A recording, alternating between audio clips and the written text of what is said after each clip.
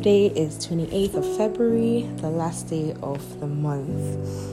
And before I got into the shower, as usual, I put on a podcast. I've recently started listening to a podcast by Mazino called You Can Rest Here. And her mother said something very profound. She basically said, "Give me a question and I'll give you an answer from the word." That statement struck me.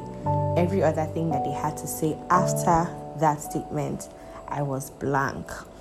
The reason I was blank is because I have been praying to God to help me pick a podcast name. Beginning of this year, I felt a strong leading to start a podcast. At first, I was thinking it was going to be a Christian podcast. Then I was like, no, I don't want to do Christian podcasts. I just want it to be a podcast where I have conversations. And then another time, I thought about it again. I was like, but all my conversations eventually end up, being about God. God is the center of my life, and everything that I have to say would one way or the other go back to Him. So I had a conversation with one of my best friends, and I had a lengthy conversation with her, and I eventually concluded that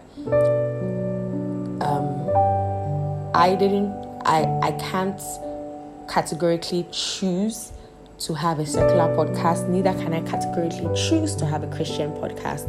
So the balance that I would strike is having conversations with people near and dear to me.